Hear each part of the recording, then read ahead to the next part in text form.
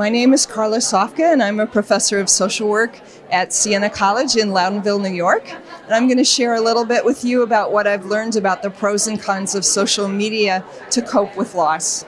Social media can be a wonderful thing because if you find the right place to share about your loss, you can have access to social support 24/7.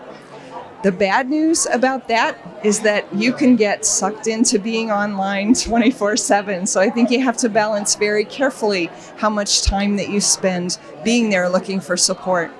The other thing that's important to notice is that sometimes people will post things, say things online that are not helpful to you. So you need to be mindful of your privacy settings if you choose to go public with your grief.